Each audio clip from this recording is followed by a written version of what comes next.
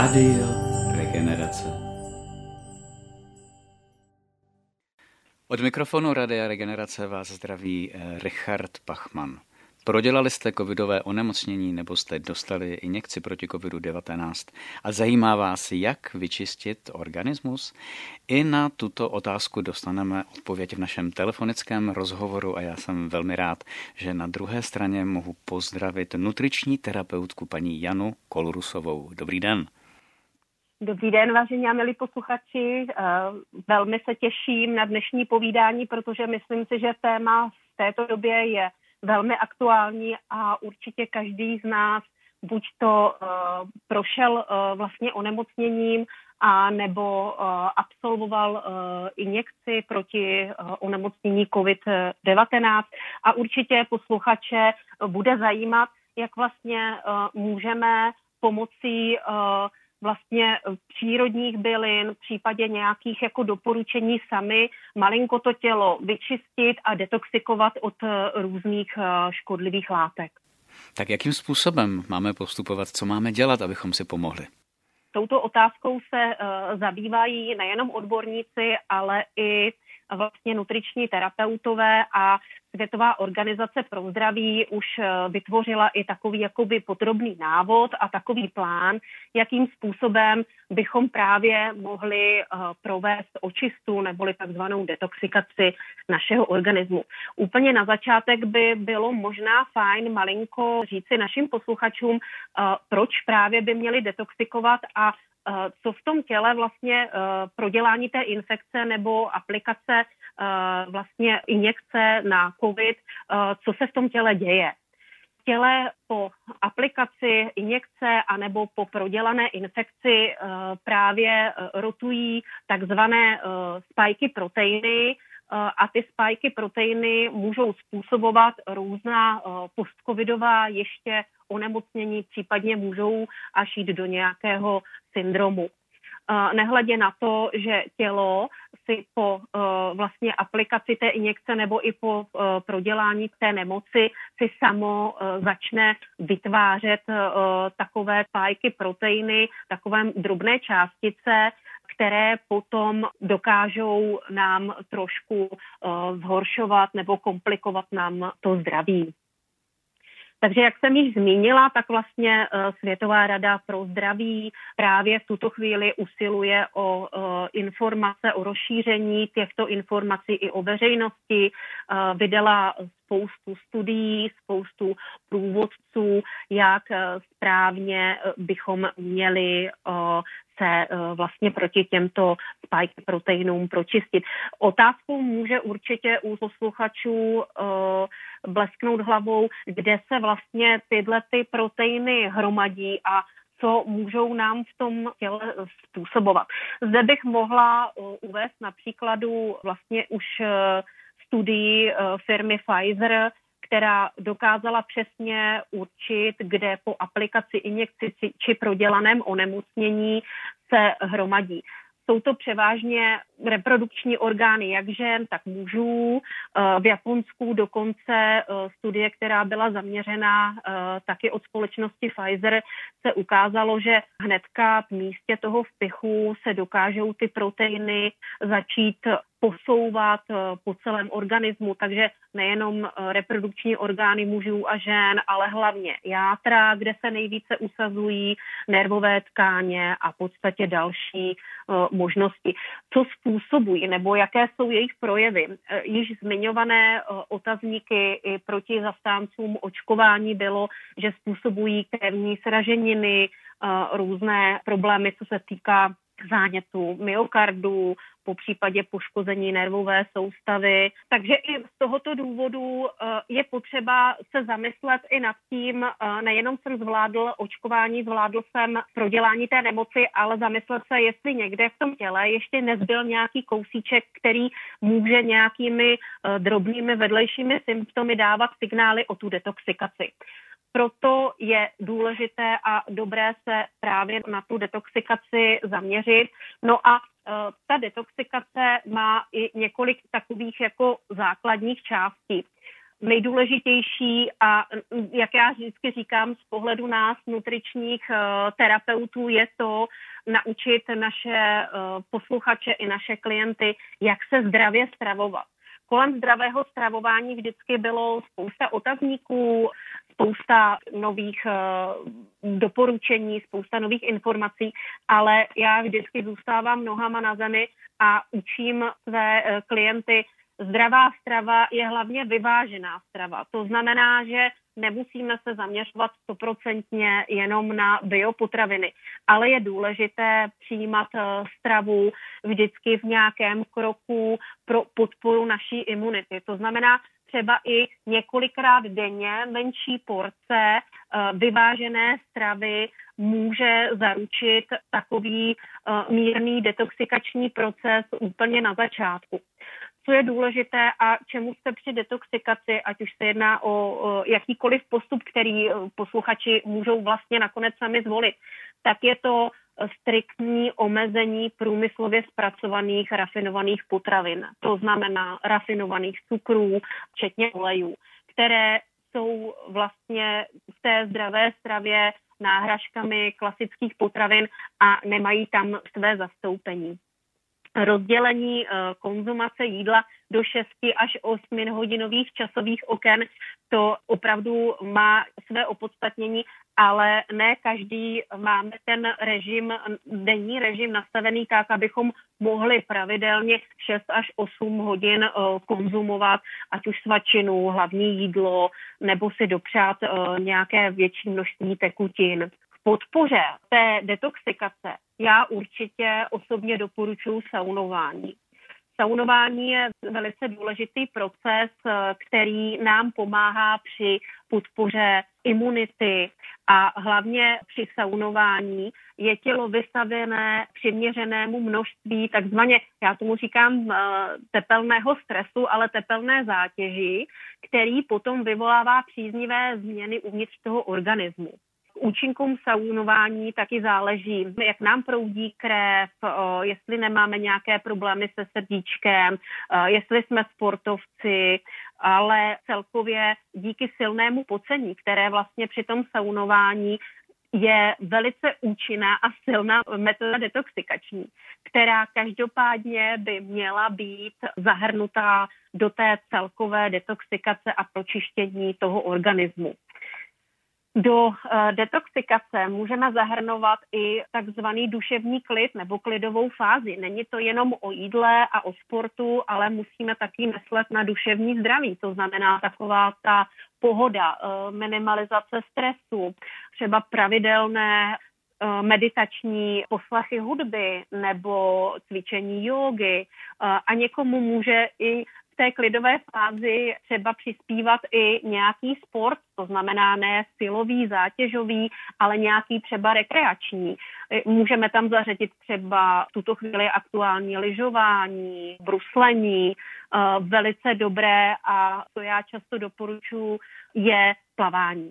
Plavání je úžasná věc, při které vlastně tělo dokáže rozproudit kompletně ten organismus, dokáže se prohřát a je to takový komplexní pohyb, kdy vlastně klouby nedostávají žádnou maximální zátěž oproti ostatním sportům. Takže i duševní zdraví. Dobrý pitný režim by měl být součástí detoxikace, protože když chceme čistit náš organismus od toxínů, různých škodlivých látek, musíme mít dostatečný příjem tekutin, aby tělo mohlo se vlastně čistit, aby mohlo detoxikovat játra a přes ledviny filtrovat ty škodlivé látky vlastně z organismu pryč. Jaký je teď pitný režim, nebo jaké je správné množství, které bychom měli mít? Spousta výživových poradců a odborníků na výživu mají určité množství tekutin, které doporučují, což je obecně 2 až 3 litry, ale ne každý organismus a každý člověk dokáže takové množství tekutin pojmout. Někdo třeba mu stačí 1,5 litru tekutin, někdo potřebuje 2 litry a hlavně sportovci, kteří sportují, musí navýšit minimálně ještě o litr. Takže já bych řekla asi tak pitný režim pro každého tak, jak mu vyhovuje, ale při detoxikaci minimálně 1,5 litru tekutin. Tekutiny mohou být ve formě vody, mohou tam být bylinkové čaje, někdo využívá hodně zeleninové, ovocné šťávy, freše, smoothie. Záleží na chuti a vlastně variabilitě každého podle chuti a každý, ať posluchačů si vybere to, kde mu to zrovna chutná. Já moc ráda doporučuji na jaro a myslím si, že teď už pomalinku příroda se začne k tomu jaru probouzet.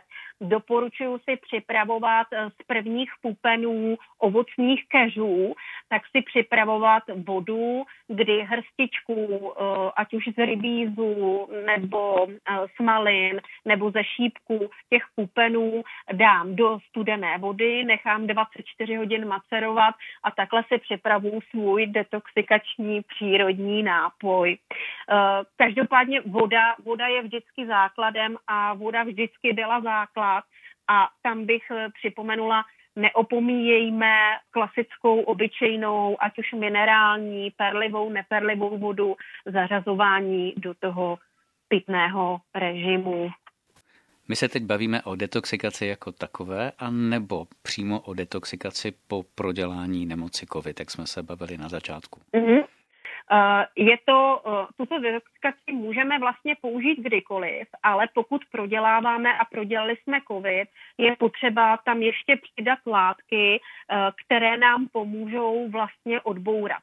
Jejich dávkování a zdroje přesně, kde se dá právě získat z doporučení Světové rady pro zdraví, která udělala přesný seznam bylin, vitamínů, které je potřeba zahrnout do té detoxikace.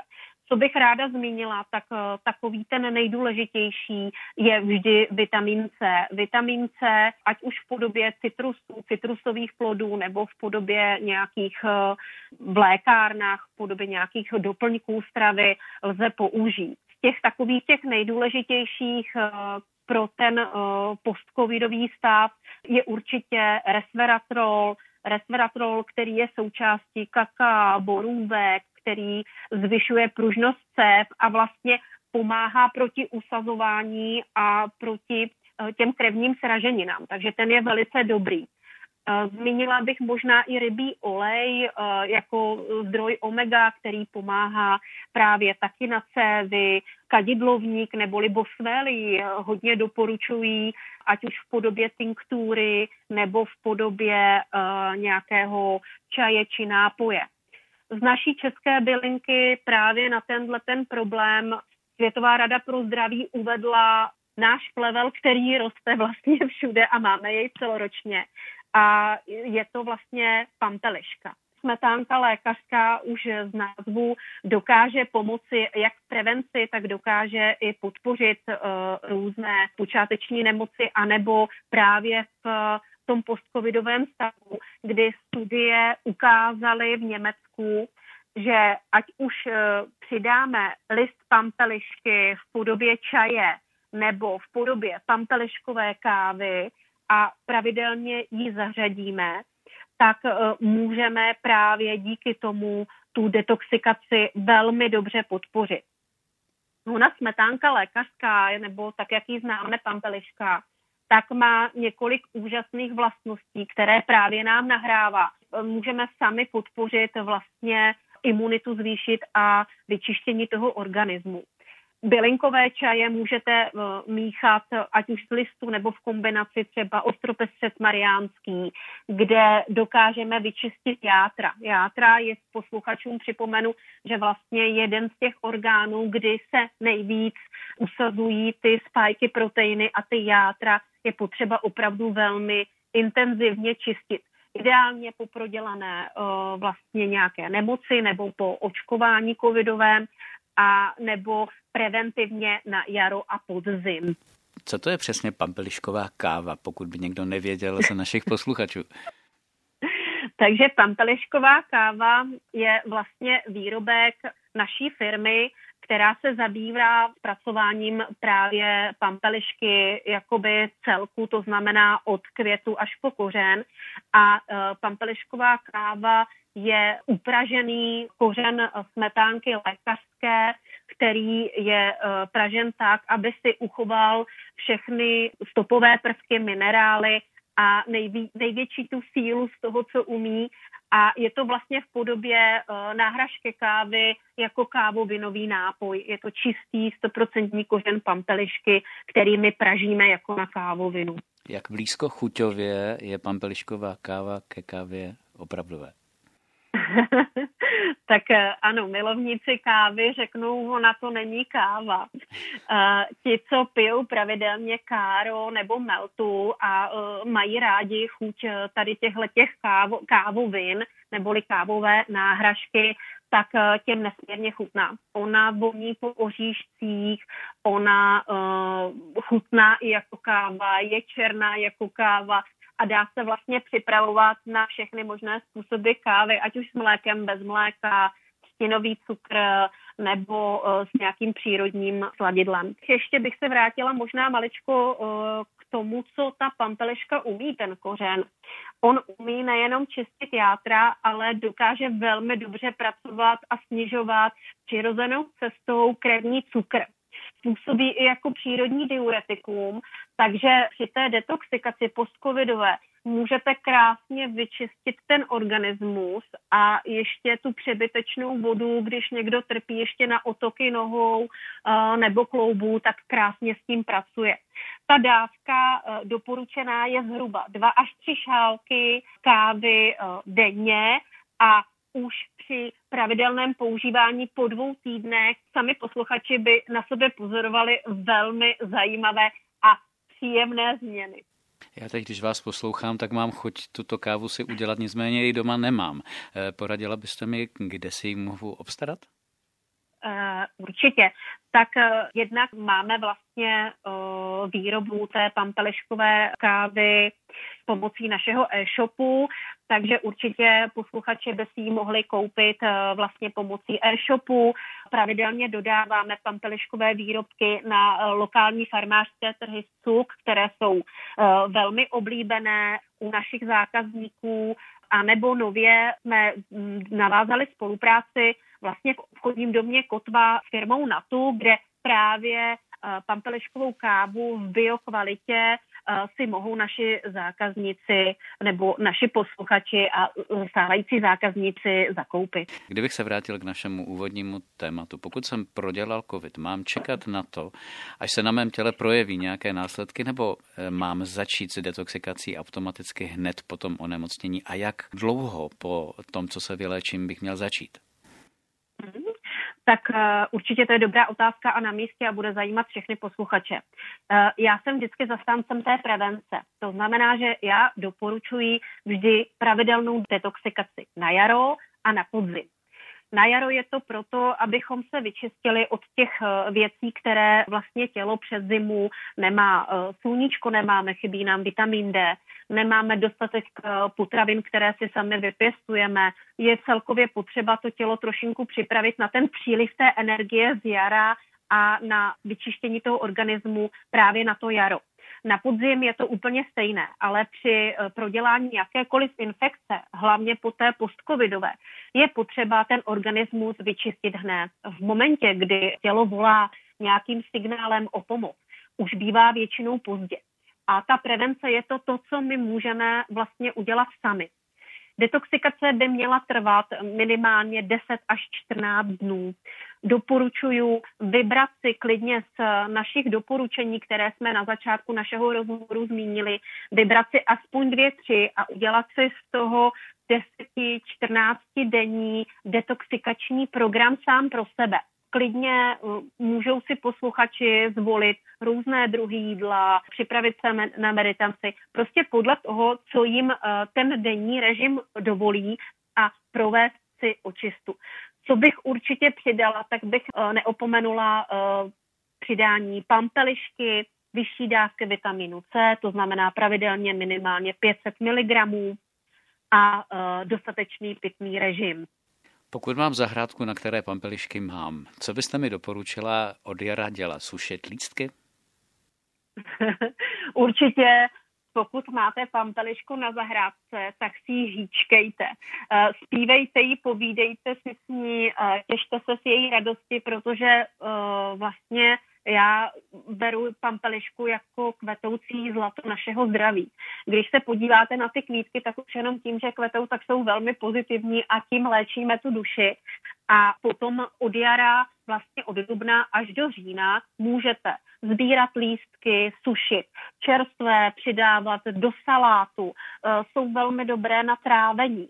A pokud budete tak zdatní posluchači zahradníci, tak klidně vemte rýče, vydolujte kořínky, které si potom můžete následně usušit a vařit se z toho čaj.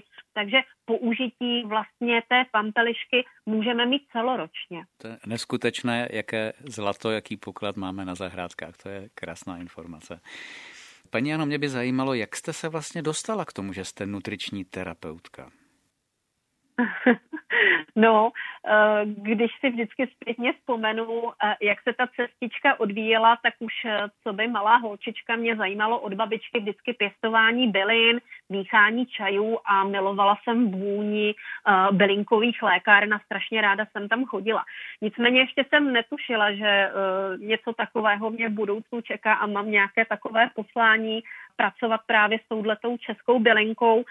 Jako nutriční terapeutka jsem začala působit z pohledu toho, že jsem vychovávala 2 malé děti a zajímalo mě, jak preventivně jim připravit zdravou stravu, jak jim zvyšovat imunitu, aby byli odolnější vůči různým civilizačním chorobám a abych je připravila tak jakoby pro ten život, co v té nejvíce zdravé formě. Začala jsem to studovat jenom tak jakoby nejprve ze svého předsevzetí, potom jsem začala působit jako výživová poradkyně a přešlo to tak, že jsem vystudovala nutričního terapeuta, vystudovala jsem klinického biologa a biochemika a i vlastně jsem působila jako potravinářský technolog, takže jsem si i prošla různými výrobami a věděla jsem, co zatím stojí. No a rozhodla jsem se, že ty své zkušenosti a to, co dělám, že chci ukázat lidem a učit lidi a dát jim jasné a konkrétní informace, protože můžu z vlastních zkušeností říci, že někdy média mě trošku jako mátly, kdy jednou doporučovali jednu potravinu, poté přišli s nějakou druhou a vždycky to byly potraviny, které já jsem znala a věděla jsem, že působí a že jsou fajn. Takže jsem si řekla, že začnu pracovat a ukazovat lidem a široké veřejnosti všechny ty informace, které jsou konkrétní, jasné, ve kterých se nebudou ztrácet a budou uchopitelné. Takže jsem vlastně založila v roce 2016 první svou firmu a bylo to Fit Zdraví výživa, která působí jako v rámci poradenství pro výživu. Začala jsem působit jako lektor, přednášela jsem vlastně na univerzitě v Pardubicích, poté jsem i působila jako učitelka zdravé výživy na soukromých školách v Pardubicích a učila to děti. Napsala jsem i několik knížek, odborných článků. No a tam, kde vyvstalo to, jak pracovat s tou pampeliškou, bylo díky mé poradně, kterou doposud vedu vlastně na poliklinice v Přelouči, kde působím jako nutriční terapeut pro diabetiky a kardiaky a učím lidi předcházet vlastně diabetu pomocí zdravé stravy a takového komplexního přístupu. No a většinou mě vždycky v noci budilo to, jsem si říkala, tak já naučím ty své pacienty, jak se stravovat, jak sportovat, pomohu jim a co když se mě zeptají, co bych jim z lékárny doporučila, čím by to mohli podpořit. A já jsem si řekla, že prostě já vlastně nemůžu učit za někoho a doporučovat něco, co vyrábí farmaceutické společnosti, protože to není všechno na 100% přírodní bázi a já jsem zastáncem těch věcí spíše preventivních a přírodních. No a tak jsem si řekla, že musím něco vymyslet. No a tak jsem začala hledat vlastně v bylinkářských knížkách, začala jsem sledovat bylinky a jediný, co jsem věděla, tak jsem věděla, že to musí být česká bylinka, která prostě bude komplexní a která bude dostupná, bude jí všude dost. No a tam mě právě uchvátila ta pampeliška a začala jsem v roce 2019 s výrobou výrobků z pampelišky. Prvně jsme začali vlastně pražit kořen pampelišky jako kávovinu, poté jsme začali míchat i pampeliškové kávy, to znamená s přídavkem 100% arabiky. Začali jsme míchat vlastní bylinkové čaje z našich receptur.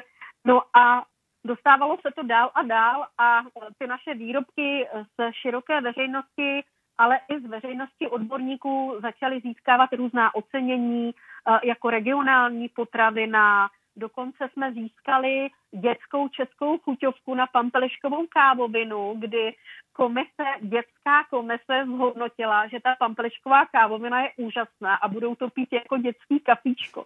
To jsem měla obrovskou radost tenkrát a jsem si říkala, a to je přesně ono. Dávejme dětem pít český kafíčko v podobě pampelišky, protože jednak je chutná a ještě je zdravá. Samozřejmě, že těch výrobků potom začalo přibývat, začali jsme získávat i další ocenění z řad třeba z senátních ocenění nebo z Pardubického kraje, z Pardubického kraje. No a věřím, že v tom vývoji a v tom rozšíření toho pampeliškového portfolia té naší pampeliškové rodiny budeme určitě pokračovat. Mně se líbí název vaší firmy Fit, zdraví, výživa. To znamená, že pokud chci být fit a zdravý, musím myslet na zdravou výživu. Je to tak? Ano.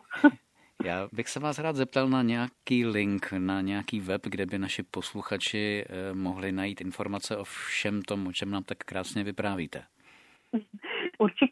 Určitě všechny informace i všechny mé odborné články a všechny prezentace jsou dostupné na našich webových stránkách a ty ve zkratce jsou www.fitforlive.cz, kde se dokážou naši posluchači i přímo přenést linkem na e-shop a můžou si některé z našich výrobků samozřejmě i vyzkoušet.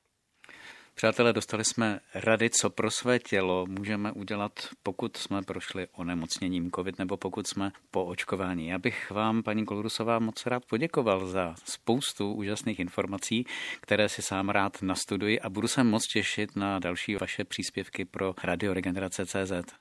I já moc děkuji za povídání ve vašem rádiu a věřím, že posluchače informace zaujaly a budou se těšit na některé další naše připravované téma, kterých máme vlastně připravené na celý rok, takže věřím, že si posluchači přijdou na své. Jistě ano, moc děkujeme, nashledanou. Nashledanou.